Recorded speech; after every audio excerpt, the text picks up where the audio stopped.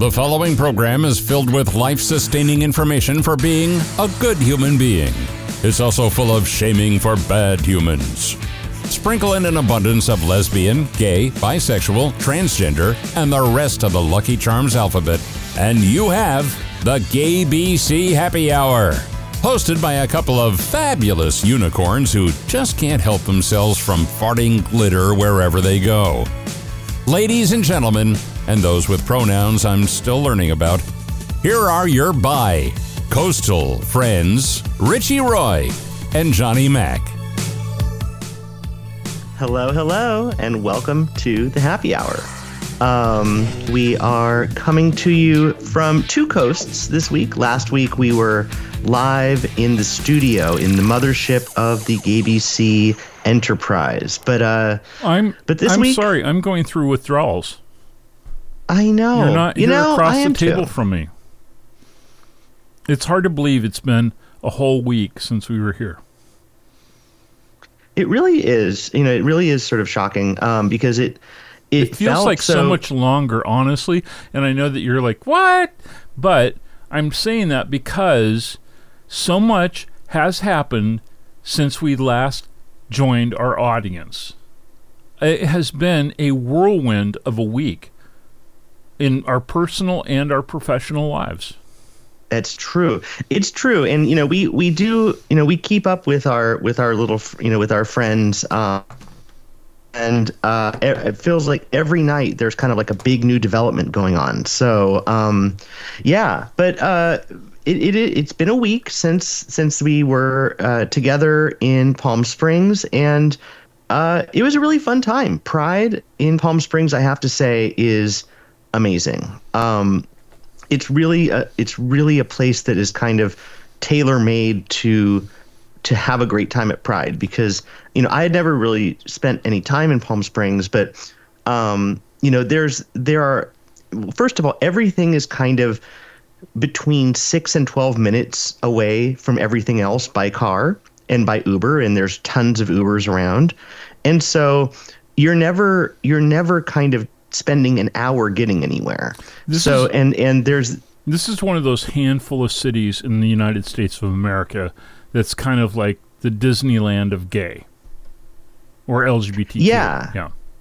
Yeah, and there sort of like Arenas, which is the sort of little strip that has a bunch of gay bars and clubs and gay clothing shops and stuff, is just kind of like the ground zero. That stuff is always going on. There's food trucks and people going out for drinks, and that's all kind of this like sort of center of gravity. But then you have some other spots like the Barracks and Tool Shed and some of the sort of clothing optional resorts.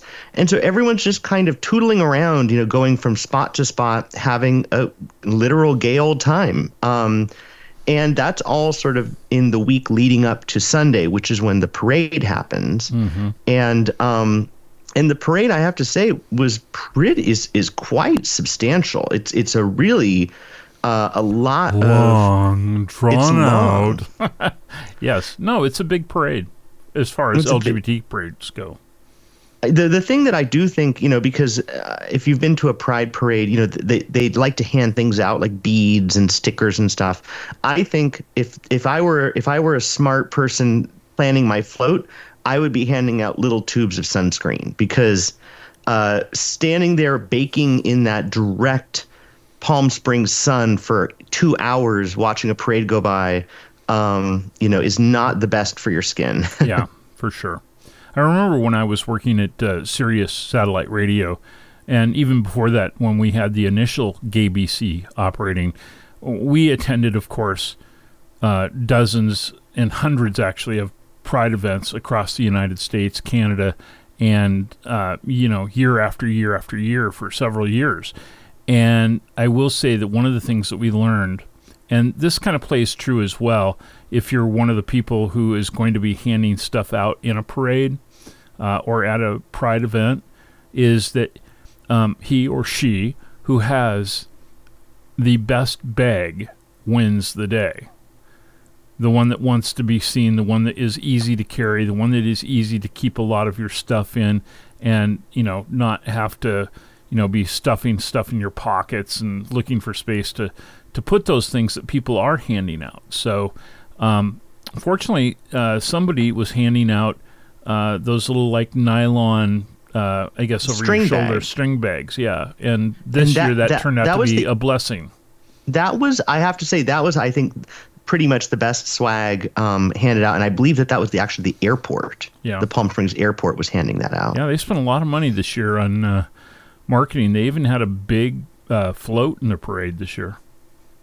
Yeah, they had a big float. I think that I will give extra props to Alaska Airlines for having an actual inflatable airplane that was sort of dancing around. Always an inflatable always, is a fantastic thing. So, and there was also, we had talked about it.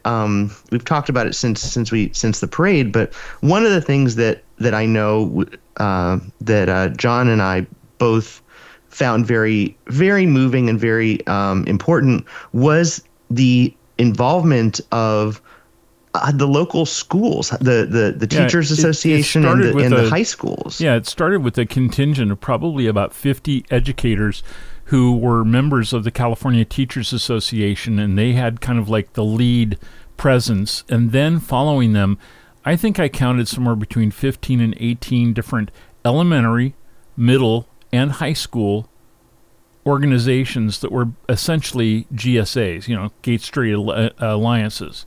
And it makes me tear up seeing that and thinking, how brave that is compared to, when I was in high school.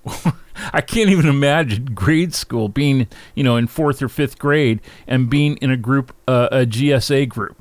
And let alone being out on this, on the street route, showing up off to everybody and having fun like that, but also, making a statement. And it just makes your heart glow to see that there are LGBTQIA plus people, as well as their ally friends, who are marching in one of these pride parades, and to see it from so many schools across our region. It was amazing. Yeah, and the thing is, I thought that the GSAs were really amazing to see, just the kids kind of in all of their kind of diverse glory. But then I also thought there was something actually very moving about the just plain old high school marching band. Yeah, marching in the gay pride parade, playing a song that it's so normalized and so kind of socially condoned or acceptable that for the high school marching band to be in the gay pride parade. I thought that was really cool too, because it's also like there isn't some kind of nasty stigma attached to being in a gay pride parade. You know, even Cathedral City High School, which is the one that's closest to where I live, it is a school that, and Cathedral City is a sanctuary city here. And Cathedral City High School has, I think, somewhere on the order of 75 to 80% of its student body that is matriculated there are undocumented people. And so we have, of course, a lot of people here who are from south of the border. And there was one of the groups that was in the parade that was from Cathedral City High School was this group of traditional Mexican or Latina dancers. And they were dressed in these beautiful dresses and doing their thing out in the street. And it was something you would see like in a Macy's Thanksgiving Day parade type, of performance. And to see those kids out there at a gay pride parade, it's special to see that kind of thing. And I think you brought up another good point when you were here this past week, Richie, which was that I had mentioned to you, I was like, this is so awesome to see this and to know this is not going backwards. This is going forward, because more young people being brave like this and being out there and building relationships with people at large and making it normalized to be able to be out as a openly LGBTQIA person. Well, you also brought up the fact that yes, but then there's places like and things that we're seeing like in Florida or Texas, and we're going to talk about some of that later in this program, but knowing that some of them are a long way from being able to be at this point. But my hope is that this shows that this is, the future, not, we're not heading back to the past. Yeah, I mean, because the thing is that what it really highlights is the real life effects of something like in Florida, like the "Don't Say Gay" bills in schools. Because if you can't say gay in a school, you can't have a gay straight alliance. You can't have, there are a lot of things you can't have. And it really does kind of put kids back in the closet in this really real way. Apart from, curriculum and books and stuff, it also just in this kind of social way, it creates a situation where, what happens even, if someone has gay parents, right? Are they, it becomes like some kind of problematic issue for them to acknowledge their actual reality. It just. So, yeah, it was really heartening to see. And it just, to me, it kind of galvanized me in a way to really think about the actual concrete effects, beyond just reading the headlines and sort of, paying attention to things like book bans, but to think like there are young people in some states in this country who won't have this same experience, which isn't to say, I think that thankfully, because of the internet and social media, there are other ways for people to express themselves and to be themselves, and find their tribe. But it definitely, it puts a damper on things. Well, one of the other things that happened at our attendance of the LGBTQ Pride here in Palm Springs this past weekend is we were invited. The GAYBC team was invited to a special breakfast where the VIPs for this year's event, the various Grand Marshals that had been announced and such, were at this breakfast, and it was held at the Desert Regional Medical Center at their Sturgis Tower. And we had a beautiful morning event there and had a chance to meet some really great people. One of them you're probably not familiar with, and one of them you are. Both of them, Richie got an opportunity to talk to for a few moments that morning. We had, unfortunately, our time was cut short with our second guest because she had been called to do her duties at this event. But the first one is a 91-year-old person who is the oldest living and ongoing drag queen in the world, Gypsy, who was part of the cast for decades of La Cage aux Folles, and who has been in movies and done all sorts of stuff, and including had for several years quite a run here in Palm Springs at a location called Oscars that people who've been here are very familiar with, because there's been a lot of very high-profile people who've been through Oscars, which is a LGBTQ bar and theater establishment. So let's listen in on the conversation, first of all, with Gypsy. We are here with the legendary Gypsy. Hi, how are you? And welcome. It's a great day. It is. It's nice weather. We're here at this lovely event. So tell me about your sort of relationship to Palm Springs. Well, my relationship is I came here 14 years ago. I was off tour, and I was with the man who owns Oscars here, Dan Gore. He produced me in a big show in Lake Tahoe in Vegas, and it closed after 6 years. And we came here to establish Oscars. But I had been to Palm Springs many years before when I was doing a lot of films. And so it's been wonderful. And now, of course, it's a great honor. They picked me to be the Grand Marshal today. And especially because this year's theme is drag. Yes, and here I am, as close as you can get at 91. I did everything but buy the cement for the makeup. It's a pleasure, and I have to say your outfit is fabulous today. It is, isn't it? And there's a history to this. Zsa Zsa Gabor and her sisters Ava, who I was very close with, and Magda, their mother, Mama Jolie, in the 60s and 70s, owned a jewelry shop in New York. And this is a necklace from her shop. So this was made along with the outfit. Well, it looks fabulous. So Thank you so much. yeah, thank you, and have a wonderful time at Pride. And you too. And it's going to be the biggest one I think that's ever seen. So they say there's 100,000 people here. Wow. So we'll have to wave and hope somebody sees us. I think they will. I think they will. Thank you so thank much. you. And have a wonderful Pride. And then this other tall thing with a big blonde wig happened to spend a minute or so with Richie. Let's give a listen to him and Trixie Mattel. I'm here with someone who needs no introduction, Trixie Mattel. Happy Pride, Trixie. Hi, it's 8 in the morning. They had the nerve to call this a brunch. I was like, brunch is not at 8 a.m. If this is brunch, when was breakfast? 3 in the morning? Like, give me some clues here. But it's so beautiful. Everybody looks so great. The food, although in drag I don't eat food, I know that it looks good, and I hope everybody enjoys it. You are the Grand Marshal, and we are very happy to have you here. What's your relationship with Palm Springs? David and I, my partner of 7 years, who I think is behind me. I don't know, he's somewhere. We went here 3 months into our dating, and we said, wouldn't it be fun someday if we had a rental here? And then 5-6 years into dating, we were like, well, what if we, instead of a rental, had something that was Trixie themed? We could, we always dreamed of having our life in Palm Springs, and we love it here.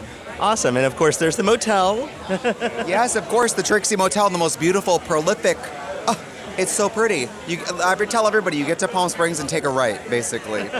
You have to kind of like, anybody who comes to town, even if you're not staying with us, please stop in, have a drink, gift shop, buy a pool pass, Ooh, that's God. Do you hear it?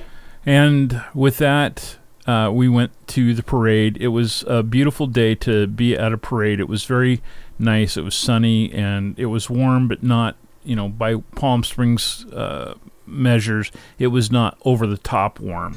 So it was really a lot of fun, and I have to say, Richie, that it was just such a pleasure to have you and our friends Peyton and Braden and James and a couple of other people who were new to our group, at least out here, for me, who were with us also. And it was great to have Pop Axel with us, and all the friends who got together here. And I can't wait for next year, and hopefully more people will join us. Absolutely. We're going to continue with more of the happy hour in just a moment. We're going to welcome your phone calls as well. 760-677-0111. You can join us on any of our topics this evening. Thanks for being along.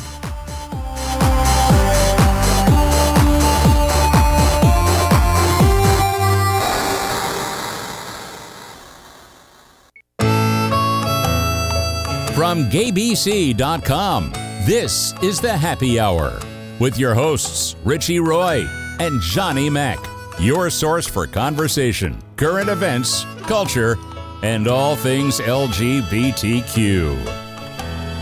Yes. Welcome back to the Happy Hour.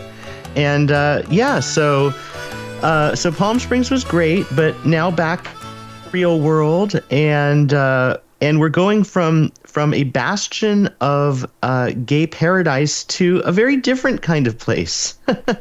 You think? We're talking about someone who we've talked about before, not a stranger to the show. This is mayoral candidate Gabrielle Hanson. Dateline, this is in Franklin, Tennessee.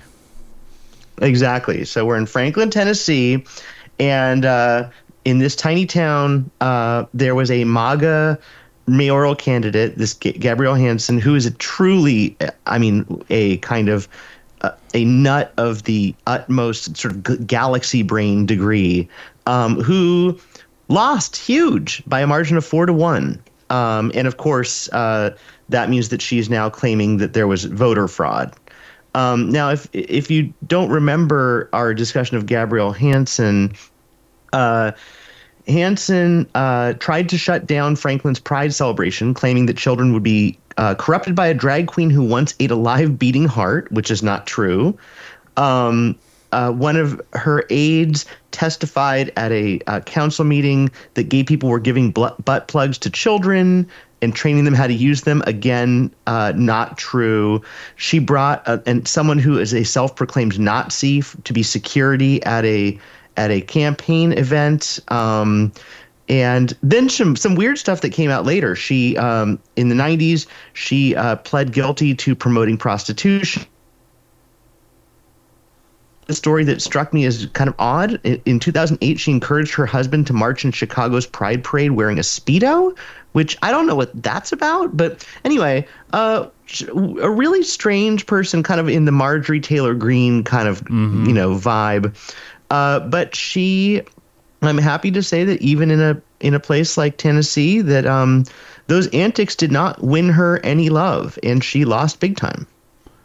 Thank God. I mean, you always think that is what's going to happen when you're dealing with people who are well beyond the spectrum and off the planet on, Earth 2.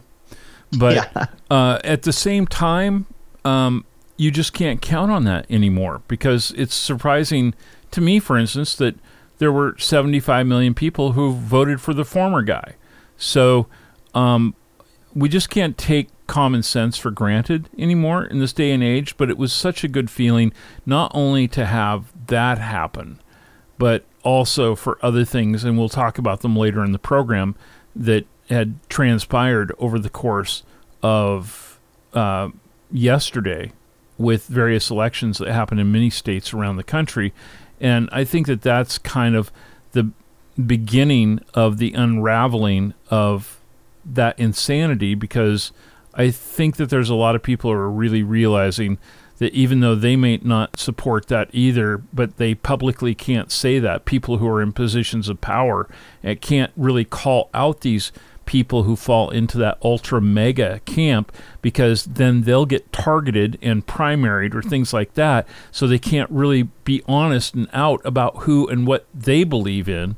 There's a lot of good conservative people in this country who have concerns about, various types of, and we may completely disagree about it, but have, various perspectives that are not devastating when it comes to public policy. But they take a much more conservative stance than either Richie or I would, for instance.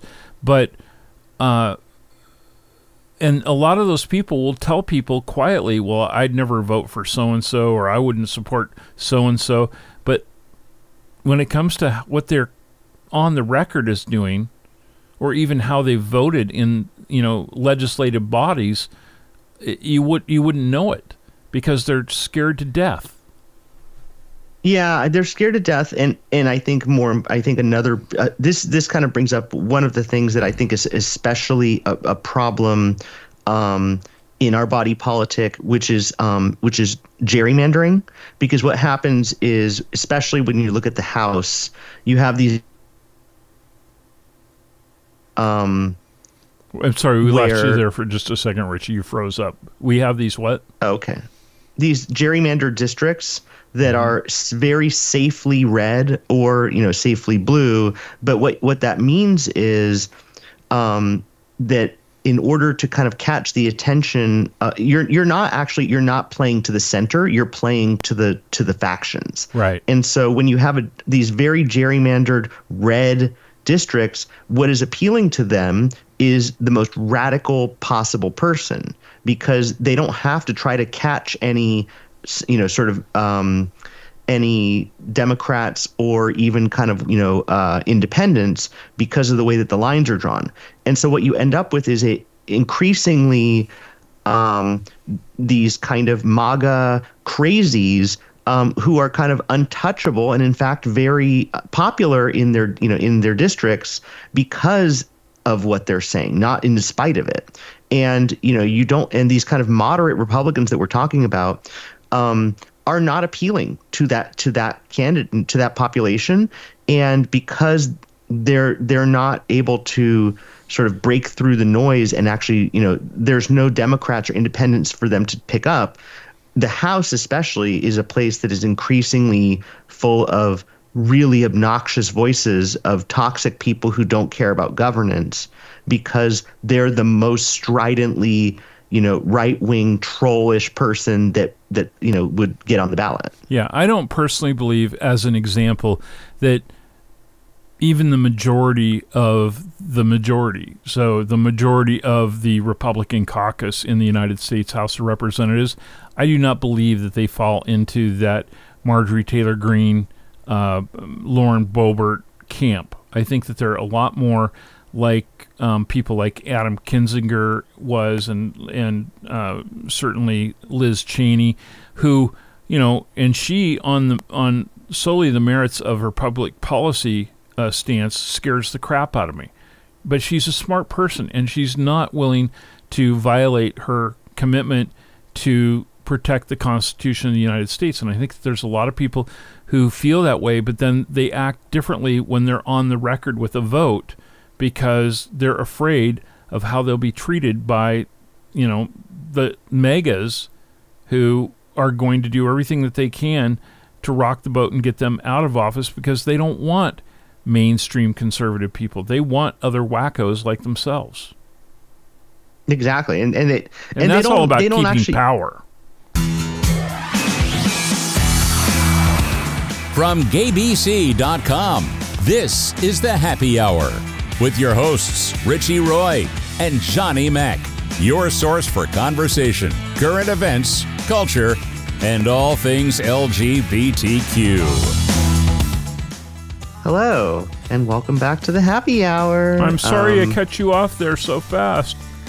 Somebody was not thinking and had the automation channel where the music comes up turned down after it faded out the last time, and so I don't know what I was thinking, but anyway, we got cut off there, so my apologies to the audience on that. No worries. Yeah.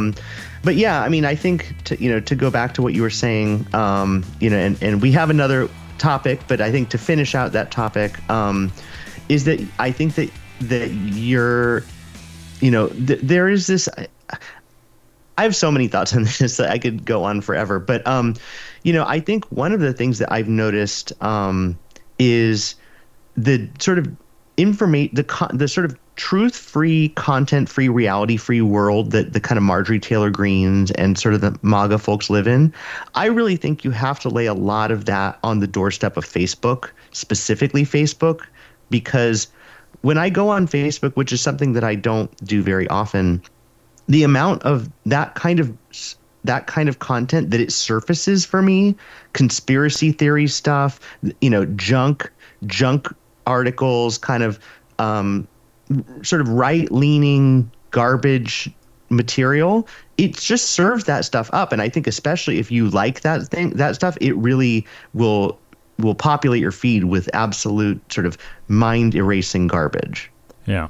Hang on just a second here, because I think this is appropriate for us to start our next segment with.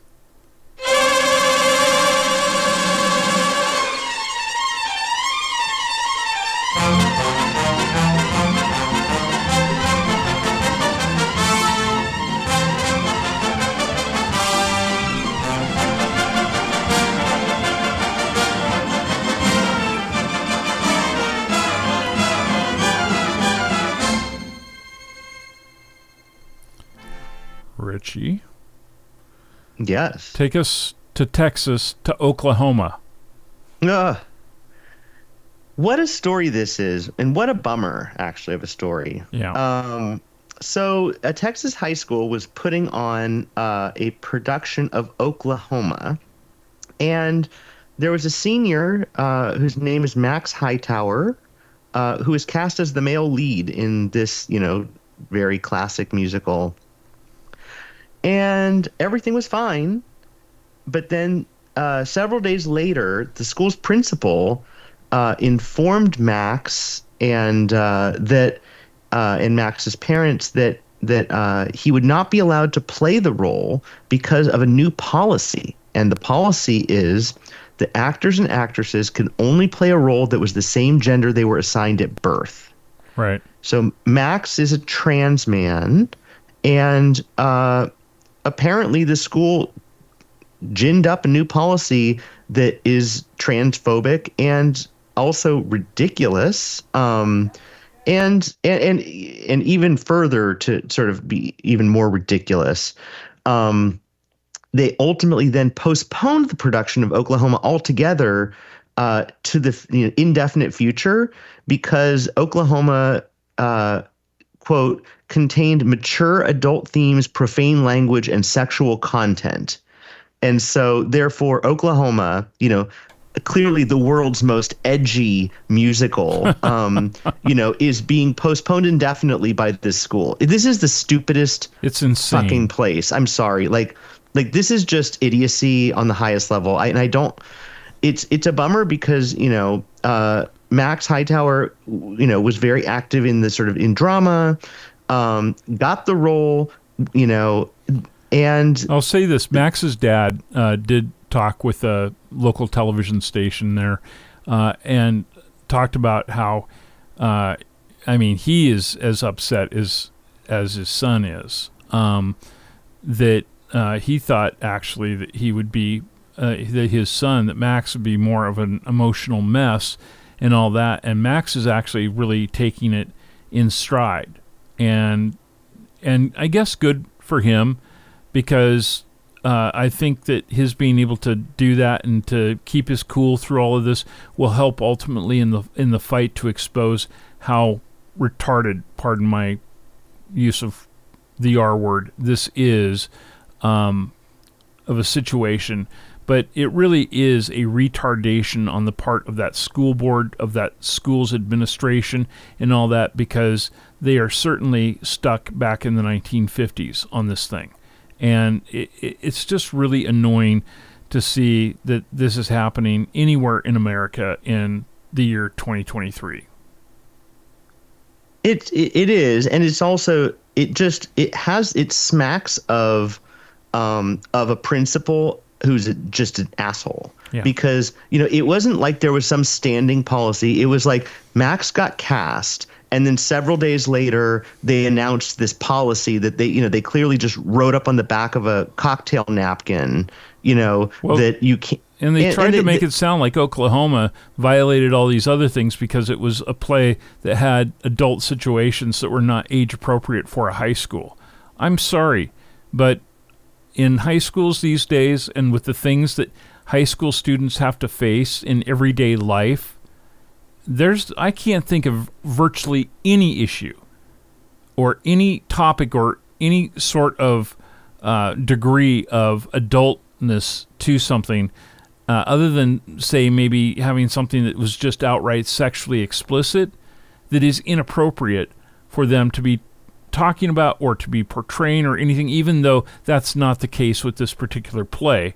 But, based on the school district's nonsense that they were telling the public with regards to making this decision, since it seems like they've kind of somewhat, I don't want to say backtracked, but they've kind of tried to play down the fact that it's, about the trans thing. It's utter nonsense. Of course it's nonsense. We're talking about Oklahoma. This is like an old chestnut of a musical. We're not talking about Showgirls, Yeah. And the idea that these mild, quote, adult themes, in a silly, ancient musical. Give me a break. Like you mentioned, it's not the best little whorehouse in Texas, although there's probably one of those just down the street from the school. Yeah, the principal probably goes there on the regular. Yeah. But no, it really just is. It also, the point was made, and I think it's a good point, that it also just flies in the face of actual kind of like dramatic, the history of the theater, because there's a long storied tradition of people cross-dressing or playing different genders in theater. It's actually like sort of built into kind of the DNA of theater. And so to kind of just like gin up this new policy that clearly was made to really just disenfranchise one particular person. Well, Max just looked to be perfect dicks. for the part. There is a photograph of Max on the GAYBC radio page for our show, GAYBCHappyHour.com, that's up there this week. And so if you want to check that out, you can certainly go to our homepage and see him. And, I feel really bad for kids that are not going to get to have a the full experience that you should have when you're in high school and when you are participating in like extracurricular activities like drama and stuff like that, solely because you've got adults who've got their heads so buried up their ass that it's, it just ruins the day. It does. And, and this kind of, again, it goes to the fact that policies like these, like the trans bathroom bills, things like this policy are really about erasure. It's about trans erasure and trying to just delete trans people from existing in the world and in reality, because, Max is a real person, of course, and to have policies that are basically trying to just disenfranchise this person from enjoying their education and frankly getting the full education that they deserve. Drama is part of, for many students, is part of their educational life, a very important part.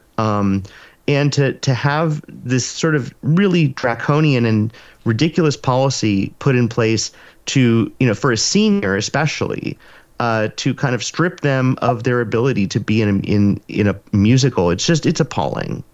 Yeah. Well, look, one of the things I truly believe in is making people who do dumb things like that feel the pain of having to, at the very least, answer a lot of phone calls, emails, or letters. So I'm going to give everybody the telephone number for Sherman High School in Sherman, Texas. So if you want to get a pen handy, and of course, with this being also on our podcast, or when we're podcast, you can just scroll the audio back a step. But if you want to get a pen, if you're listening to us live, and write down the phone number, the number for Sherman High School is area code 903-891-6440. That's 903-891-6440. And let them know, what do you think? Let's deluge their, I hate to hurt the receptionist, but let's make sure that the principal gets every message he deserves this week for this nonsense. Yeah. No, it's it. And kudos to Max Hightower for, taking the high road here. Exactly. No, I totally agree. And, again, this goes back to what the reality is for specifically students, high school students, in a place like Palm Springs versus a place like Texas. Yeah, this is exactly the kind of stuff that you think about when you look at the yin and the yang of what we saw last weekend at the Palm Springs Pride event, at the parade, when we saw, basically 12 groups of elementary through high school students out there on the front lines doing awareness and showing their support for LGBTQ students and teachers. And it's great to be in a place where the system gets it. Yeah. And the thing is, I think that this principle is clearly on the wrong side of history, and I think probably on the wrong side of just even the reality on the ground. I have a sense, and I don't have anything to support this, but I bet that Max's fellow students love Max and actually were really psyched that Max was going to get to be the male lead role in Oklahoma. And I think that in that way, kind of like you were saying, that the kind of current generation is so far ahead in terms of acceptance, of their peers.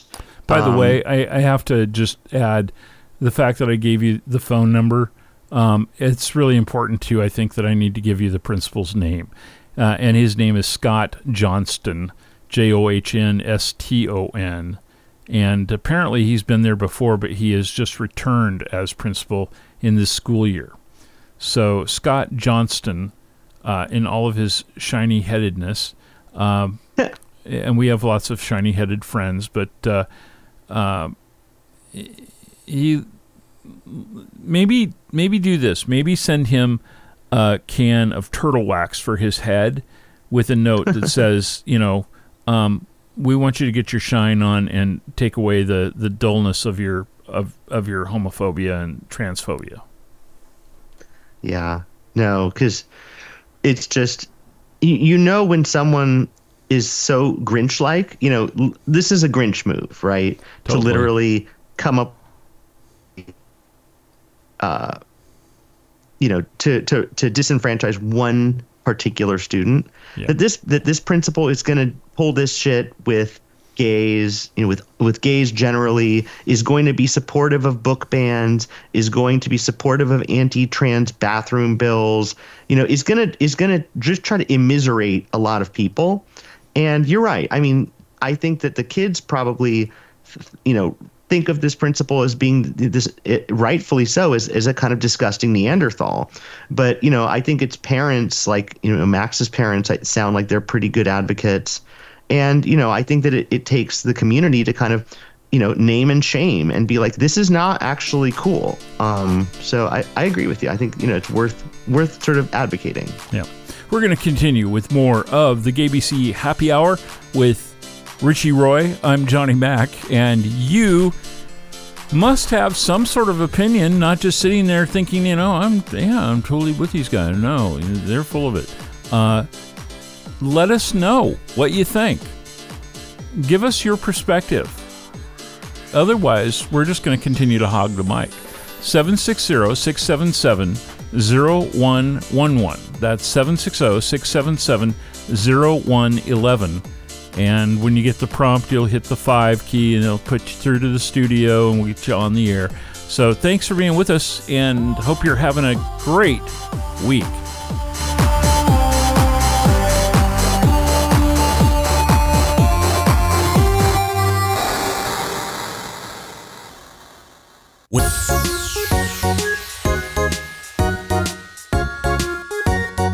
It's not always laughter and games on the GAYBC Happy Hour with Richie Roy and Johnny Mac, but when it is, you'll know when it's time to cut them off. Now, back to the beer pong. Show. Boys? Remember when we used to think, Richie, that it was just going to be fun and games and laughter to sit back and watch this nincompoop who was the governor of Florida, who had blown everything, like all of COVID and, putting silly bans on people that you can't really put on people because we have, a thing called the United States Constitution and all that. And knowing that he was just going to go down in flames, but then he kept going a little further and a little further, a little further. And now even his supporters are crapping on him. Yeah, I mean, they're abandoning the pudding eater left and right, like rats on a sinking ship, which is what his candidacy is. So yeah, things are not looking good for our intrepid anti-hero down there in Florida, Ron DeSantis. Between the rises in his shoes to the finger pudding to the endorsements that are fleeing him left and right, it's not looking good. Frankly, and, part of it is if you watch any clips of him at all interacting with humans, he's like a Teddy Ruxpin doll, with the wrong tape in it. He just doesn't actually have all of the proper programming that a normal human has. No, especially when he tried to do his impersonation of Nancy Sinatra in the white boots. Oh, yeah. I mean, that iconic image of him in the white waders, it was just, that is one of the most images is just seared into my brain. Yeah. But no, when he's interacting with people, either he's prickly and bitchy, or he's kind of trying to be fake friendly, but he has this kind of like horrifying fake laugh that he does, and he kind of bares his teeth and kind of like brays. He's not well. He sort of isn't fully formed. We're going to have a guest next week, completely unrelated to anything political, who Richie and I were surprised, shocked, flabbergasted to know was, in fact, somebody who is a supporter of Ron DeSantis' presidential campaign. And we're having a conversation with this person about something absolutely non-political related. So I don't know that it would come up. But I would love to ask him, and maybe we can before the show and see where it goes, what it is in terms of any sort of public policy, nothing to do with anything to do with the border or with stuff like COVID. I want to know what it is that he sees that he could potentially do to help people in their pocketbooks, to be able to keep a roof over their family's head. I don't get what he thinks he is capable based on what he has talked about or what we have seen reported in the press or discussed, in other circles about how he is in any way, shape, or form qualified to be the president of the United States. All I see him as is somebody who is ready to institute bans on any number of things that are critical to people's lives, from living to culture. And I don't... Who wants to vote for him? I mean, why? Yeah. I mean, the only thing that he has going for him is that his whole brand is always sticking it to the libs. That's the brand. It's not any kind of real policies. It's, he's not a which, for someone with his, he has a good educational background, which, I'm always shocked by, but he's really all about, these kind of culture war, scoring points against the libs. This quixotic Disneyland thing, or Disney thing that he's always against.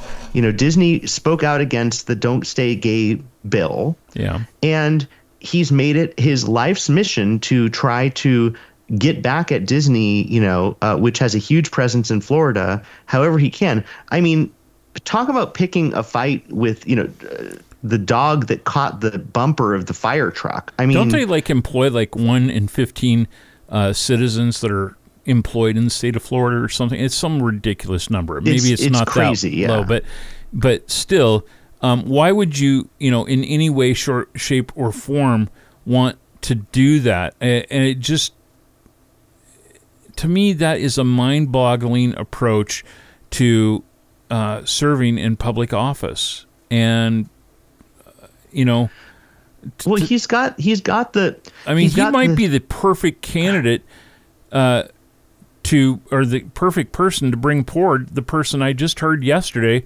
that the former guy wants to now bring in as his vice president this year, which is Tucker Carlson, because he also is well educated but is dumber than a box of freaking rocks. Yeah, I mean, the thing is, what you see with Ron DeSantis is there's this particular brand of Republican MAGA man, which is autocratically minded, extremely thin-skinned, and sort of socially not well adjusted. I mean, and what he basically is he's Donald Trump without the charisma. I mean, because the thing is, I think you have to give that the former president, he has a way of at least with a certain percentage of the country, right. He has a way of capturing their attention. And, he has his nickname, his little pithy nicknames. He has his bomos. There are things that he does that are savvy political moves. He's savvy in a lot of ways. He's not, I mean, he's objectionable, of course, and his policies are garbage, and he was a terrible president, and we can go on and on.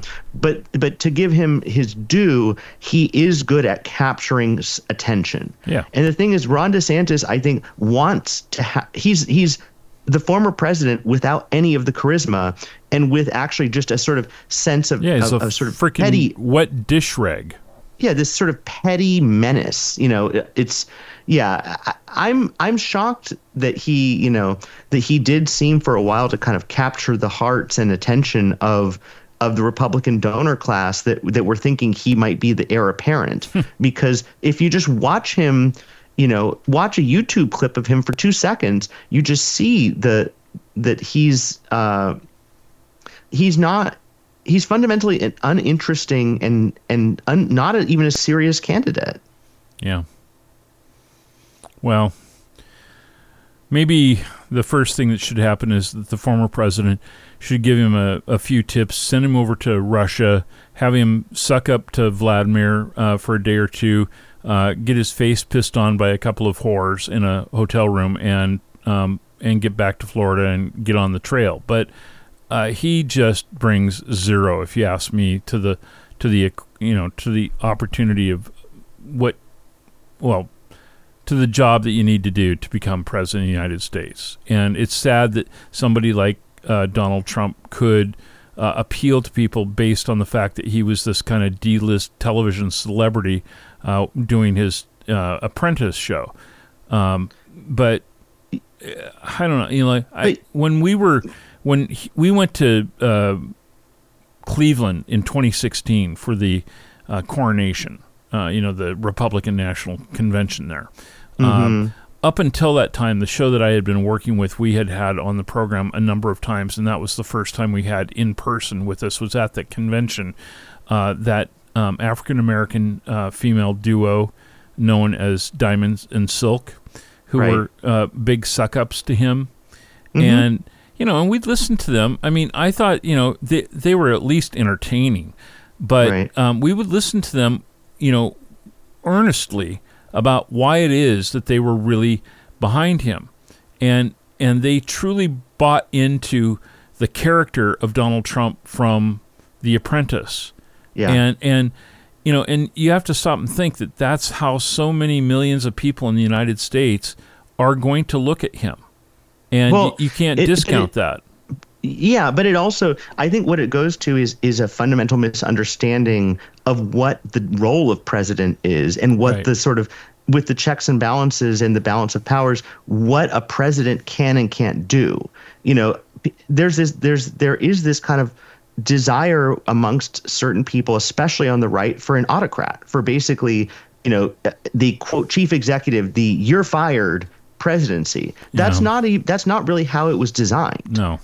At all. And so that's kind of, I think, a structural problem and a knowledge problem, again, to go back to my desire for better civics education. But, I have an additional aesthetic thing, which is why do all these people, the Carlsons, the DeSantises, the Trumps, they literally look like they have not had a successful bowel movement in several decades. They're just literally, they look like an impacted bowel. What is that? And on that note, we're going to get you to news if you're with us live, or we'll be with you again in just a matter of moments if you're listening to the podcast after the fact. And we will remind you that so long as your bowels are not impacted, you can call us at 760-677-0111 in our next hour, where we are going to continue to talk about stuff that affects all of us. And we're going to have a lot of fun as well. We've still got, things like, our tips on good and bad business. And Richie's going to be in the mixology corner. And we're even going to tell you how to have a safe trick. That's no treat.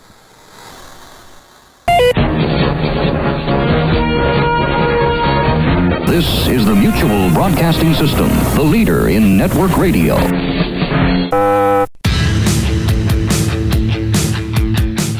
I bet you didn't know professional shows could use the F word. Well, it depends on which ones you're talking about. On the GAYBC Happy Hour, we roll with the times. For instance, Johnny loves fantastic, far out, and even an occasional fuck. Freaky. Richie, he's okay with fella, fuddy-duddy, and occasionally fit. Fun. Depending on what you do with it. But they both draw the line at fag, because in fact, God does love fags, and Fred Phelps found out when he got to hell. Here are your F-bombs, Richie Roy and Johnny Mac.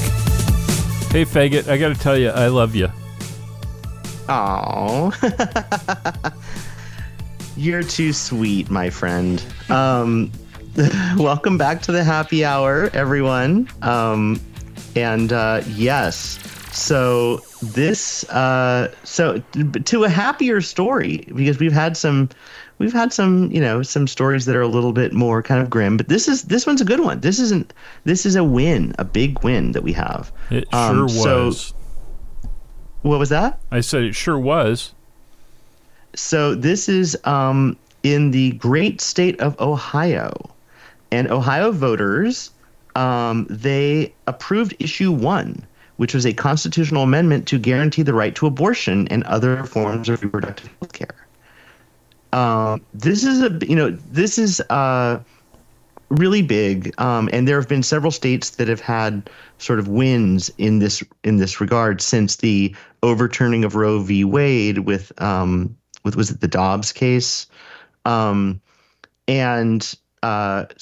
what we're seeing, and I think it's actually pretty interesting, is the topic of reproductive rights is galvanizing the left and galvanizing, I think, not even just the left, but even independents and other people to, who don't want to see this country sliding back, into the distant past. So Ohio, which is, not necessarily known as the world's bluest place, passed, a constitutional amendment protecting the right to abortion. So that's really, great news, this week. It is great news. And I've certainly felt like Ohio has been getting much more purplish shade rather than just being a deep red. I know that they have certainly been at the center of attention for some of the reddest of the red meat that has happened over the last 2 decades. But I'm not going to be surprised if we start seeing a lot more of that state flip, because there's a lot of things that they have come to depend on that they have been the beneficiaries of out of this administration these past few years. And again, we need to come back to the fact that the Democratic Party does such a horrible job marketing itself and really needs to achieve much better results on that front and getting across what they have done that has actually helped the American people in their pocketbook. But and in other ways as well. But certainly that's the thing that most people think about, I think, when it comes time to elect. And one of the biggest things that a president really has no bearing on, but the president always takes the heat on, and that is the price of what the price is to put petrol in your tank, to move your car down the road. And that's not something that the president really can affect. But when it comes to some of these, other issues that are also, whether it's healthcare or it's something like the right to, make decisions about your reproductive health, that's something that the president has been like the biggest cheerleader on. And when you look at how even among Republicans and independents, especially Republican women in the country, and then you see the results of a battle like issue 1 in Ohio last night, and you're sitting there thinking, oh my God, I just heard CNN just reported that they have a poll and Donald Trump's going to beat him. No, he's not. And certainly they're the last people I would listen to about any sort of polling like that. At the same time, when you stop and think about the fact that last night, just like several months ago in, where was it? Was it Oklahoma or Nebraska or wherever it was that they had that referendum, and it blew people away, the margin by which there was support for abortion rights. And we're going to see this until this issue is resolved in the form of, codification into law for protecting people having the right to an abortion. It's going to continue to be this way, and it's not going to get better for the right. It's only going to get better for the left on this matter, and not even for the left, but for all of humanity, because the United States of America had that in place, for what, 5 decades? And then all of a sudden you strip that away, and people who might have been very devout to being Republican are suddenly not so devout. And they know that it is these lawmakers who are making those decisions and pushing that agenda. If any of that made any sense, I don't know. Sorry, I cut out for a second. Well, I'm saying, essentially that it doesn't matter whether you're red or blue or have been in the past on this particular issue by a large margin, by a super majority, that voters in this country want to protect reproductive rights for women. Yeah, and I think and I think where in Ohio this really showed in the fact that Republicans kind of knew that was the case, because they tried a bunch of rat fuckery to try to keep issue 1 from actually happening.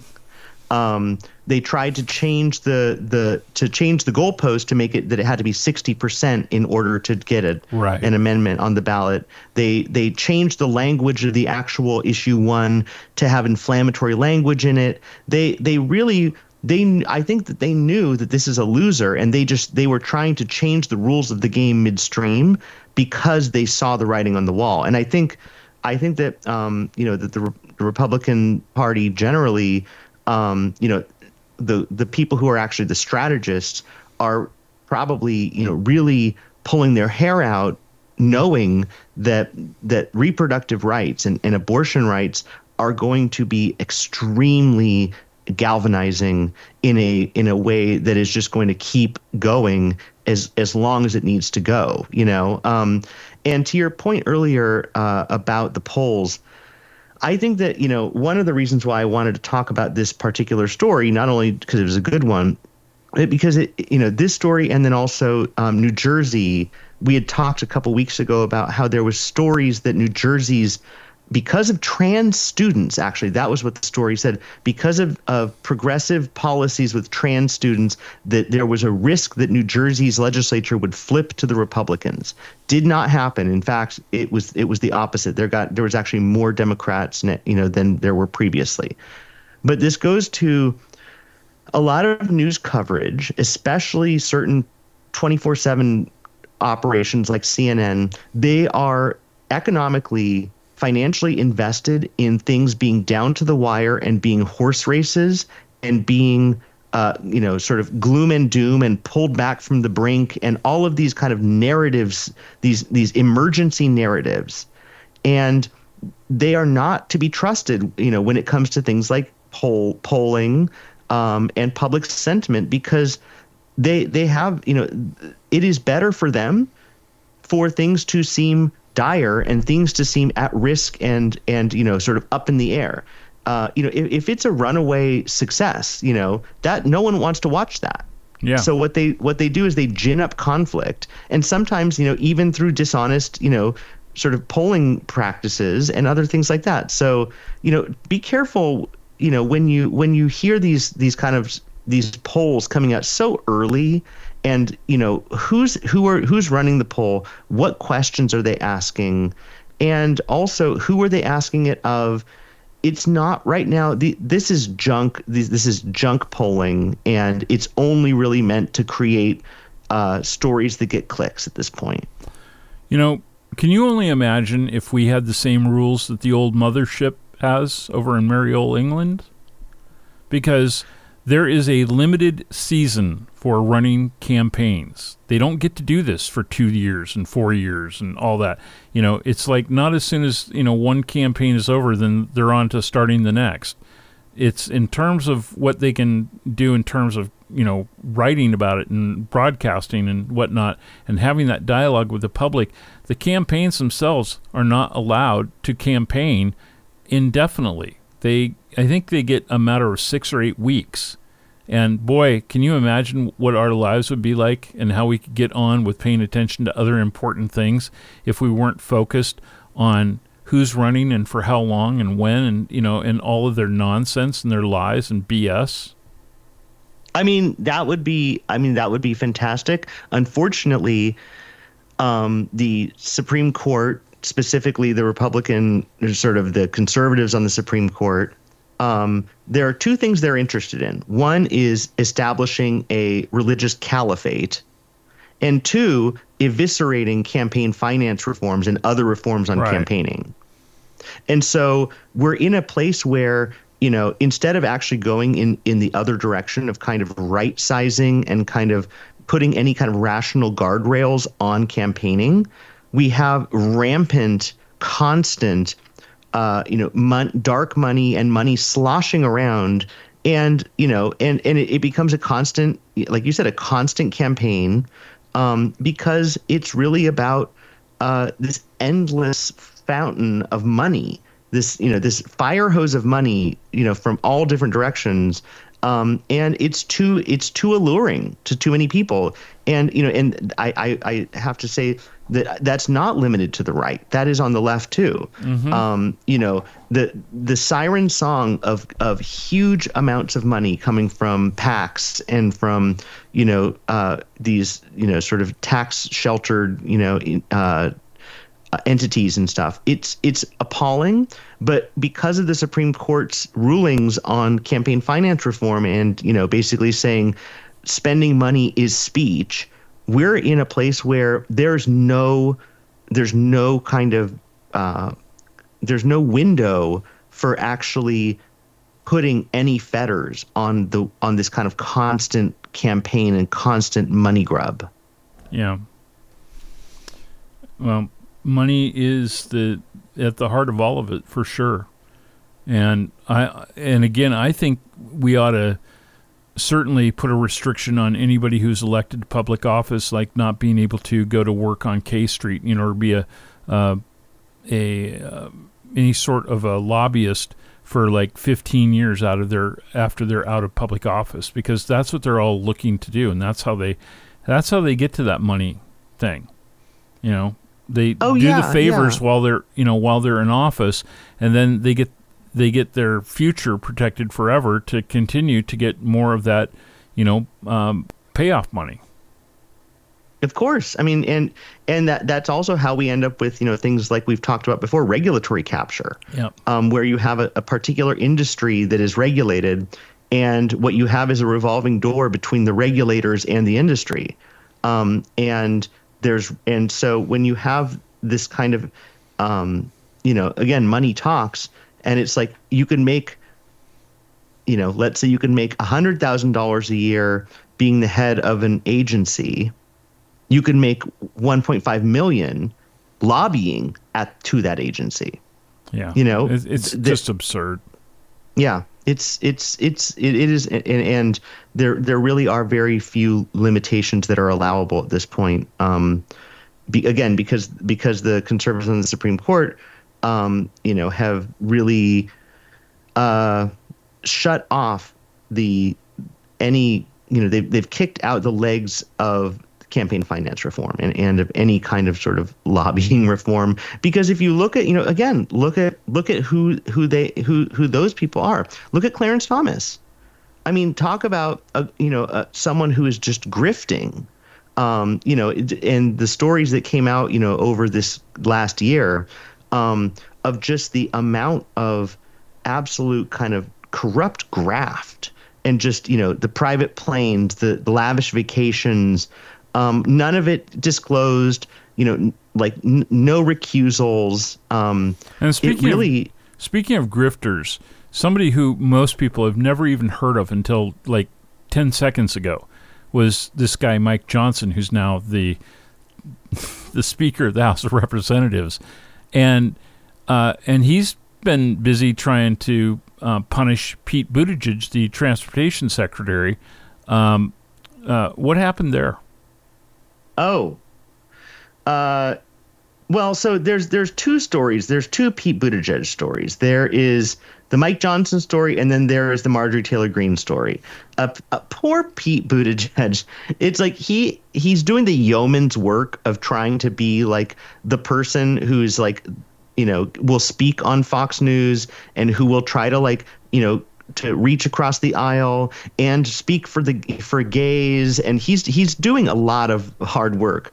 But what he did with Mike Johnson is, Mike Johnson is virulently anti-gay and has spoken out sort of about that basically gays are immoral and evil and shouldn't exist. Yeah, he's a super Christer. Yeah, and Pete Buttigieg, in that kind of folksy way that he does, spoke out and said, invited him to come spend a day, with him and Chasen and just see what their life is like with their kids.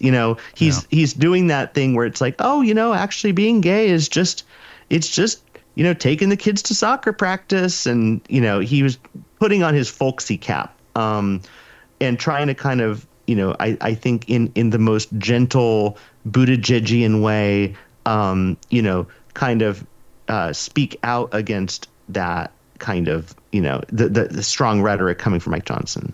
And on the other front, somebody wants to, or a group of people want to cut his pay to $1 a year. Right. So that was MTG, as she is called sometimes, Marjorie Taylor Greene. I believe they did pass an amendment that would slash the Secretary of Transportation's salary to $1. And part of it was a bunch of garbage about him flying to Canada to advocate for gayness, which was not actually even accurate. Oh, my God. I just want to go punch her in the fucking face now. I'm sorry. I know we're not supposed to use this platform for that, but I just want to punch her in the fucking face. I'll tell you the little meme I saw about her yesterday, it made me fucking belly laugh like you can't believe. Stay with us. We got more of the Happy Hour coming your way. With Richie Roy, I'm Johnny Mac.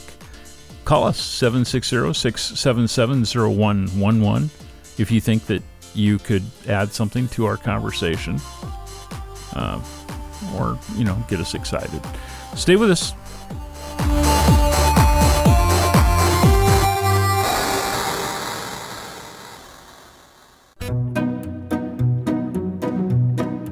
The GAYBC Happy Hour continues, with or without pumpkin spice. Your taste, your show, and your humble hosts, Richie Roy and Johnny Mac. Hello, and welcome back to the Happy Hour. Happy Hour. Indeed. Happy Hour. So, Marjorie Taylor Greene is seen in this meme with two little speech bubbles coming out, one out the left side and one out the right side of her mouth. She's standing there holding a microphone, and the one on the left says, "Here's what I know," and the one on the right says, "Rib condoms don't taste like ribs." And I think that pretty much describes about how intelligent she is. Yeah, she's a piece of work. Yeah. So this segment, we were trying to figure out what to do in this segment, and what we ended up on is actually sort of a little bit of a public service announcement type of topic. It sure and I is. think it's actually a pretty good one. We had a friend today who actually had scheduled a liaison with somebody that this person was going to be intimate with. And it was not somebody who was known to them previous to their communicating through one of those hookup apps. And we think it really bears repeating, not to say people shouldn't use those to meet people or anything like that, but you have to be careful. And when this person actually arrived at the address that he was supposed to go to, he fortunately did not immediately get out of the car and did, a little sleuthing, and did a little more once he did get out of the car and, didn't just go in. But things did not seem right. And sure enough, they weren't. And I'm not going to go into the details of it because I don't want to give away too much or, location or anything like this. But it was very much one of those circumstances when, under a little more investigation, it could have been a trap house. A scenario where you'd end up going in and somebody may not really even truly be gay, or may have some sort of nefarious idea in mind to ensnare a gay person into a situation where they could not only be hurt or never heard from again, but, just end up in a real nightmare. And so, I don't know about you, Richie, but my feeling is, and this is what I tell all my friends who are prone to having these kinds of liaisons, is you always got to meet somebody in a neutral place in public first and get to know them at least a little tiny bit before you're going to, hop into the sack or something like that with them. And I know that you had another really great point about what people should do and letting other people know where they're headed. Yeah. I mean, I think that what you mentioned is kind of it's the gold standard. It's, you really should meet someone in a neutral place, a bar, a restaurant, a coffee shop, a mall, whatever. A gas station, it doesn't, I mean, but not just walk into someone's house. That is really, the safest thing is to not do that. Secondarily, though, is, we all have phones now, our smartphones with us, and have a friend and share your location with them. If you're going to be going out and meeting up with someone, because, and let them check in on you. And I know that other people have gone a step further, and when they've done that and set that up with a friend of theirs, they've told them, look, if you haven't heard from me by such and such time, call me or text me, and if you don't hear back, know that there's some reason to be concerned. Yeah. Yeah, it's kind of good. It's a good practice to put in place, and because sometimes people are thinking not with the big head but the other head, and they get themselves into risky situations. And like you mentioned, things like a trap house or someone who might want to harm people. There's also situations too where and this does happen, where people also aren't perfectly honest with what they're up to. For instance, they may be involved in something like P&P, which is sex involving drugs, like meth, right, or other things like that, and you aren't aware that is something that is on the table, and then you're in the place and in the moment, and then suddenly things that you aren't approving of are happening. I've never met you, Richie, but can I get you something to drink while we're getting to know each other? What was that? I said, I don't know you. I've never met you before, but could I get you something to drink while we get to know each other? Right. And then you get roofied or something like that, and next thing you know is you don't know, and all of a sudden you're waking up in a ditch or feeling like you're in one. Yeah, and so and this isn't to again kind of to kind of put a to put a damper on people's enthusiasm for exploring their sexual nature, but it's about just kind of having some basic sort of guidelines and sort of security measures in place, right? Because it can be dicey, and especially if you're in physically isolated places. If you're in suburbs, let's say, if you're in the middle of, if you're going to, because we're actually thinking about, like, if you're going to a hotel, let's say, that is relatively compared to other things a bit lower risk, because you can always go out into the hallway. You can always go to the lobby.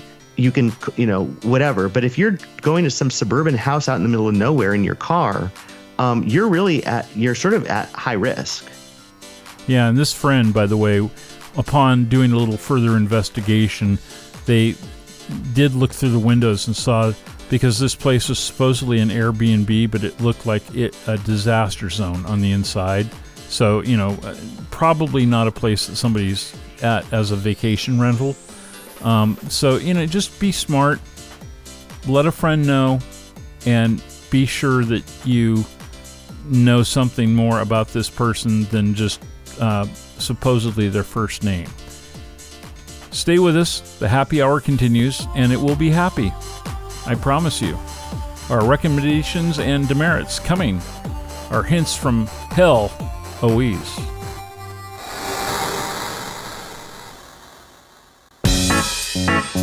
The GAYBC Radio Network presents the weekly public service, the GAYBC Happy Hour Seal of Approval. Does it fly or does it die? Products, services, and customer service that will turn you on or turn you off. Does the cup runneth over or has the well gone dry? Richie and Johnny, take it away. Welcome back to the happy hour. And yes, it is our illustrious recommendation and demerit segment. And we have some good ones this week. So I will start with a recommendation. Okay. And it is the occasion of Joni Mitchell's 80th birthday. And she's doing really well. She had a stroke a few years ago that was pretty significant, but she is now back singing and talking and, you know, being her wonderful self. And so my recommendation this week is actually the music of Joni Mitchell. For those of you who don't know her work, she has been an icon and a legend for decades. And she's probably my favorite musician of all time. And I would say if you're not familiar with her music, I would start with the album Court and Spark. That album is perfect from head to tails. Hissing of Summer Lawns, Hijira, Blue is also great. She has so many albums, but those are kind of these seminal main albums that really, for me, just cement her legacy as being one of the most talented musicians, songwriters, and singers ever. And I'm so happy that she's still with us and she's still with it and, you know, doing her thing. And there's active sort of re-releases, and I've been getting some of them from the Joni Mitchell archives of things like her live, like sort of live performances, which are amazing and voluminous. So once you kind of delve into Joni, and if you kind of like what you hear, there's so much to go on. And the thing that's interesting about her voice is she had this, when she was young, this extremely high voice, this beautiful bell-toned voice. She also was an extremely heavy smoker. And over the course of decades, her voice became this different and equally beautiful, dusky, kind of hazy, beautiful, almost like baritone. And so you get to hear her performing songs like Both Sides Now, and, you know, from her earliest voice, singing a song about sort of maturity and age as a youngster, to singing it as a very sort of old, wise woman with this deep voice. It is a delightful thing to get into. And so my recommendation is to, on the occasion of her 80th birthday, get into Joni Mitchell. Nice. Well, you know me. Cup half empty. So I was elated to read yesterday about the fact that it looked like the SAG-AFTRA strike was coming to an end. I have many friends who are in the industry, and, you know, I'd love to be able to see them get back to work and not, you know, be held up by the greed of the Hollywood studios and such. And, you know, I'm a little irritated that television shows that I usually am watching by this time of year don't exist this year, because they've been on strike and there was no production over the summer and so on. But then, after being so happy that the SAG-AFTRA strike was basically over, they wasted no time in getting a little email out to me from a company that many of you love and love the stuff that comes from it, and that's Netflix. So I'm doubting that I was the only person this week who was a little agitated when I woke up and opened my email this morning, And there was an email from Netflix. A lot of times I just delete them because it's, them promoting a new thing coming out or something like that. And I just don't have time to read through all that all the time. And besides, they put all those promotions up when you log in that have, new this week or coming soon or whatever. And there was this note that said, updating prices to bring you more. Hi, John. Here we are, not 48 hours from the strike being announced that it was going to be over with. Hi, John. We hope you're enjoying everything Netflix has to offer. We're updating the price of the premium plan to $22.99 a month, bringing your new monthly total to $22.99 on December 9th, 2023. I am so sick and tired of getting nickeled and dimed to death by, everything. I mean, we all are. But the problem is that there's too many of these services, and there's too many things I like that are spread out amongst different ones, and there are some that I have never subscribed to because I just was like, I'm not going there. Like Disney Plus, fuck it. That's not ever going to happen with me. Not that I don't like Disney stuff, not that I don't like Star Wars, not that I don't occasionally want to watch something that's on ESPN or whatever. Not going there. Sorry. But I already have cut back Hulu and Paramount Plus and Apple TV, and I think I still subscribe to the premium from Peacock because they have a number of shows that I like to watch. But yeah, Netflix and Amazon Prime, I'm going to keep those around, but now I've got to pay even more for that. And the fact that I'm trying to sit here and rationalize in my head that I'm going to pay close to $300 in the next year to keep Netflix going. And the only way I can do that is to justify that, okay, so you're going to screw the local movie theater out because I'm going to justify it in my head by going, Charlie and I are not going to go to at least one movie a month. Because that's what this is going to cost us, is the equivalent of that ticket or those tickets. And it just kind of sucks. It's like, give me a break. Okay. Well, what sucks about it is this is not the first industry that this has happened to, which is Silicon Valley burns through VC venture capital to put a product out at a price that's very alluring and it breaks an existing economic model, which in this case was, cable television and movies. And they sold the idea that you could have everything you ever wanted for $9 a month. And everyone was like, that sounds great. Let's do that. Right. That model was never sustainable. It was always based on a capital burn rate. And at some point, the capital starts drying up, and then they jack the prices up. And what we ended up happening is people cut the cord to cable, and cable is now kind of sort of a dead letter, right? In many respects. But what we end up with is then buying a bunch of different a la carte random products like Hulu, Netflix, Disney Plus, Apple Plus, whatever, and ending up spending more than you did for cable for what is actually kind of a worse thing, because you have to hunt around to find the content amongst all these different random products that you're purchasing that then also raise their prices because the price was never a real price to begin with. Right. And so it's breaking an existing model that works through an economic shell game. And so then what you end up with is then also, with things like streaming, it also immiserates and kind of, eviscerates the pay structure for things like actors. And so, yeah, it just sucks all around, right? Because we end up with some, with a worse situation, and end up spending the same amount of money for something worse. I remember when we used to have 5 TV stations.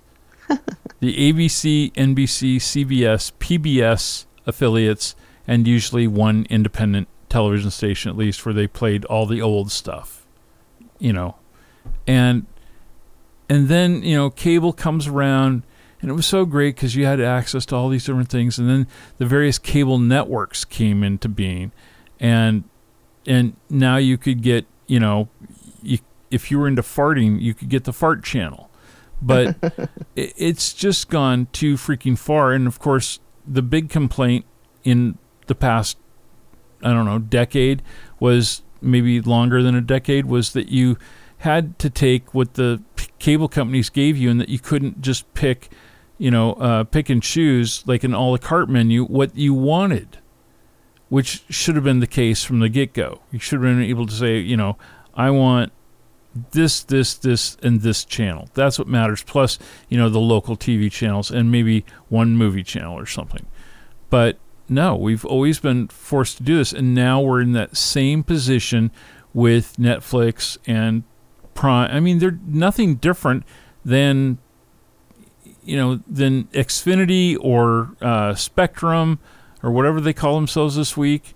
Any of those kinds of companies, it's all the same thing, and we're just paying more and more and more and more. I mean, I've watched my bills go from like $75 up to $150, and then I'll get rid of a bunch of stuff and it goes back down again, and it and a year later you're back up in that other stratosphere.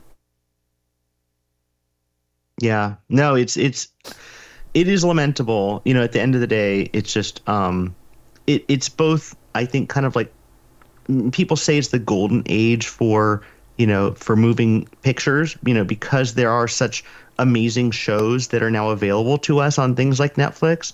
But at the same time, it also is kind of this like nadir of moving image, because it's the economic model is so scrambled and so screwed up. And that is why we had things like the WGA strike and the SAG-AFTRA strike, is because also streaming is not, there was a way in which the kind of older models got money into the pockets of people who were who made content.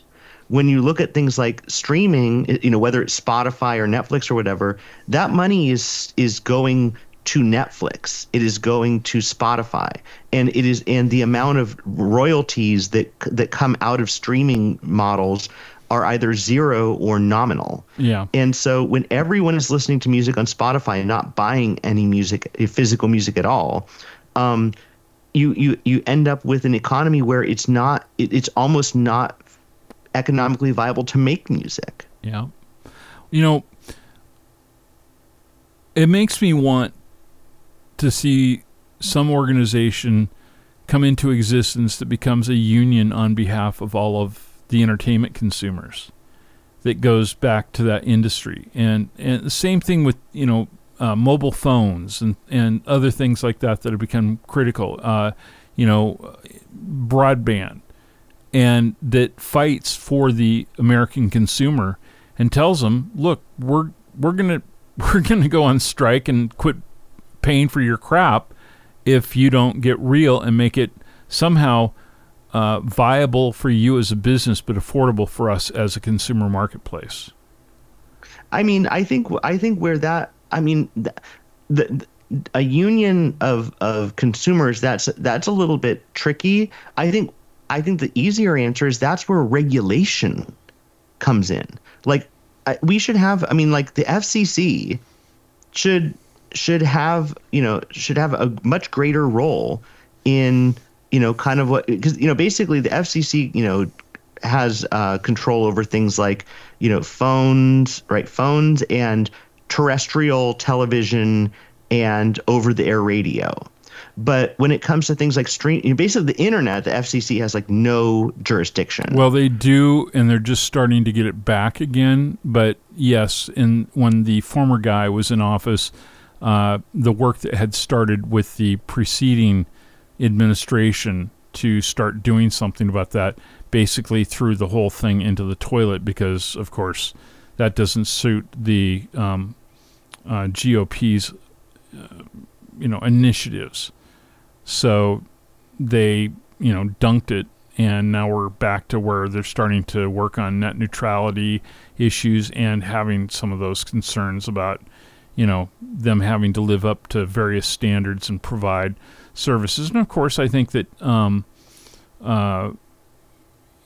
President Biden has played a significant role in that with his advocacy for the infrastructure bills that have put a lot of money into getting high-speed internet into places all over the country that have not had the benefit of that. But, there's still a lot of shenanigans being played on Capitol Hill around that. And God damn it, I think we all should have fiber to every freaking address in America, business, home, etc. And considering how much we pay for these things that, these high-speed services and such for the military and for colleges and, other higher institutions, since we're picking up the tab for a lot of that anyway, I think we should be able to have that as home, consumers and be able to count on the same level of services. But off my soapbox, and I got to make way here to bring the ice buckets in because Richie is ready to make some cocktails. Stay with us. It is the Happy Hour with Richie Roy. I'm Johnny Mac. Thanks for being along. And again, if you'd like to give a shout, we're at 760-677-0111.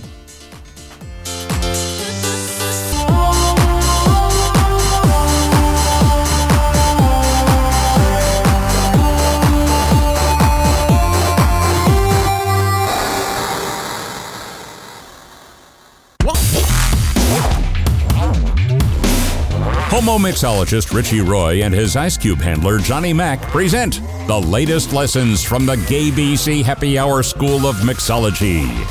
As they say at GAYBC, bottoms up. Yes. Are you in position? What was that? Are you in position?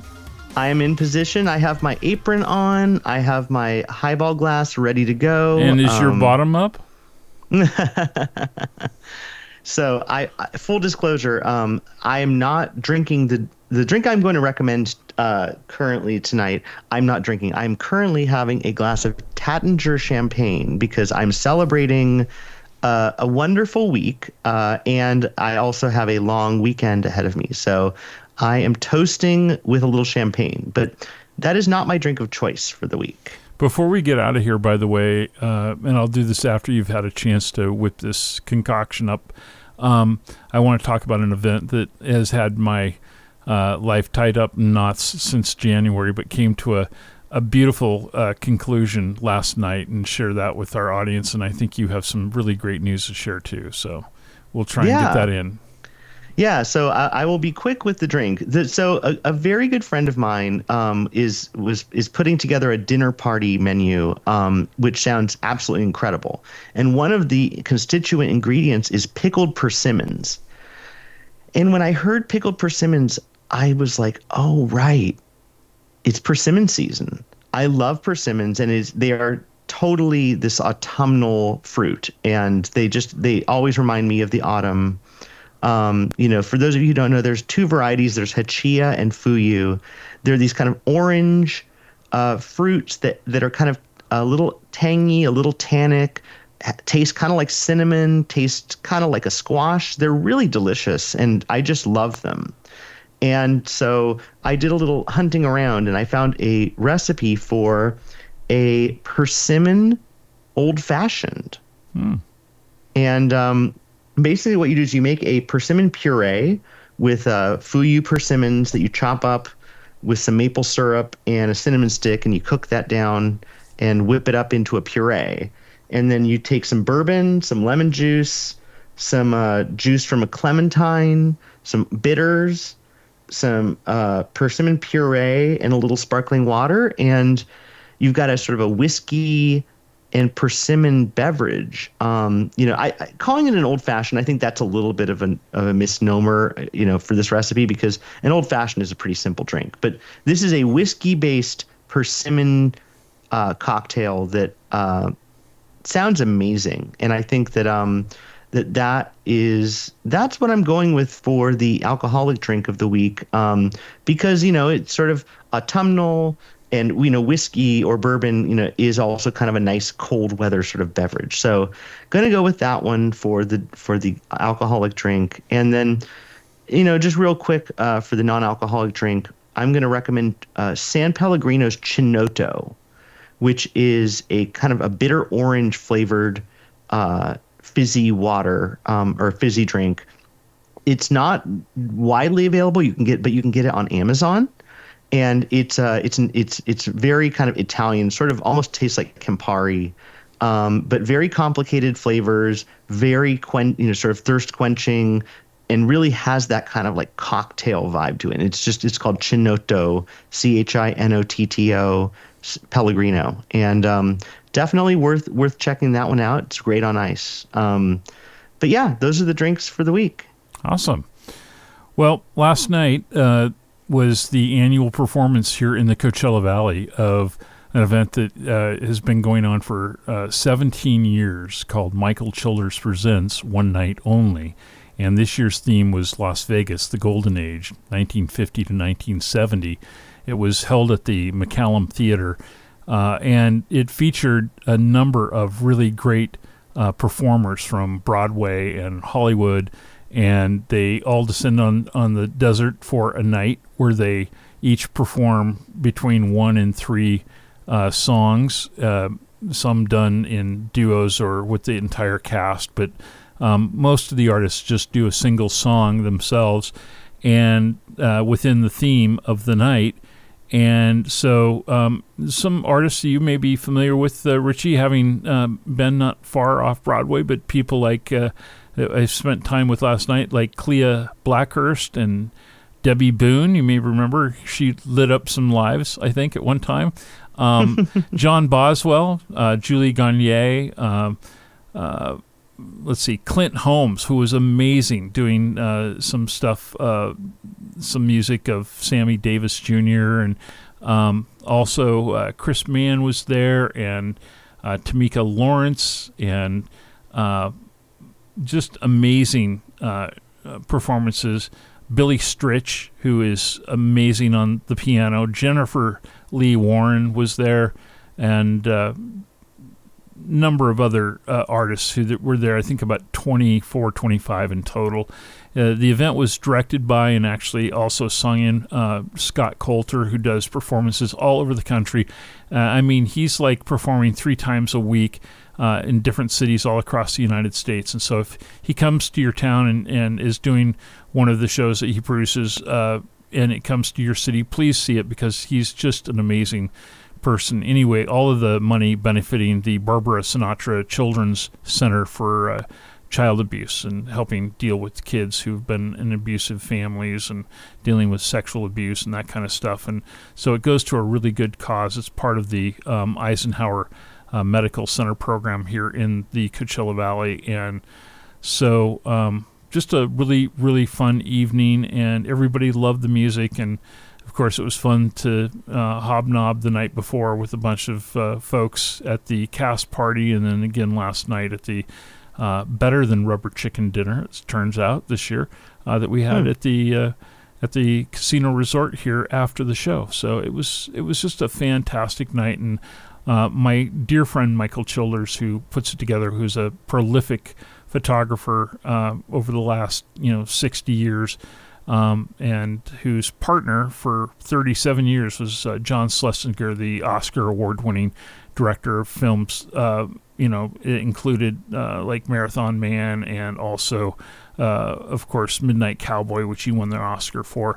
Michael produces it, and my significant other, Charlie, who was the co-producer of the event. So congratulations to all of them for a fantastic event that they've been working to build all year long. So that was fun. Yeah, no, that's awesome. And one of the things that I did notice when I was in Palm Springs is it does seem like there is, and I don't know what, I think I don't know why it is, but it seems like there is kind of a really strong culture of philanthropy in Palm Springs in terms of, good causes and sort of having events and people really, putting their money where their mouth is for trying to make things, sort of better. For a place as small as this is, too, it might surprise you to know that I think that there's more than 600 501c3 nonprofit organizations here in the Coachella Valley, which is astounding. And, of course, we have a huge commitment here to the arts, entertainment, culture, and architecture and film. All of that stuff is really huge here. So anyway, it was fun to also be able to show some of that off to you and let you get a little flavor of where we are from. And we were sitting on pins and needles all weekend, and just as you were on your way back to upstate New York on Monday, you got some really great news too. That's true. I got I got a new job. I'm going to be working at a liberal arts college as the assistant general counsel, which I'm really excited about. I think it's going to be a pretty engaging, interesting job. I have to say, I'm a big fan of college campuses. They're just fun.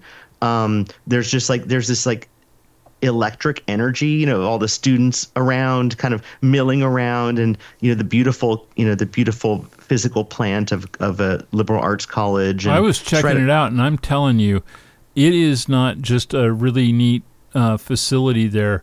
It is such a picturesque environment that it's in, right on the shores of a river, and all the trees around, and all. It was just gorgeous. I can't wait to go and visit it with you.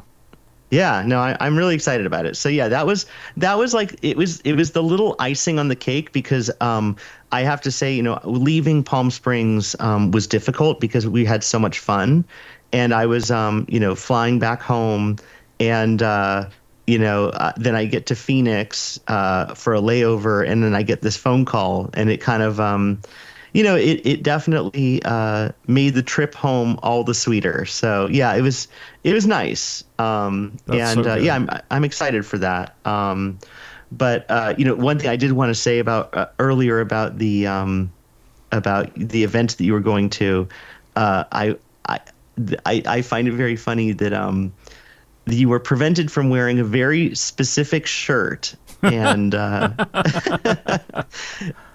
maybe I'll expose it next week on the show, or to our audience on the website, and we can talk about it. I think you should. I think you should post a picture of you in the shirt. I've seen the shirt, and it is really quite something. Yeah. And I think it's worth showing. I would have been much happier if that had been the TV test pattern back in the late 60s. I certainly was a fan of the show in real time at that time when it was first on the air. So, all right. With that, we're going to bid you a fond adieu for another week, and we hope that you'll let your friends and others know about, even your enemies, let them know that we're here on Thursdays to guide them through another week on the GAYBC Happy Hour with Richie Roy. I'm Johnny Mac. May your shadow fall in pleasant places. Have a great week, everyone.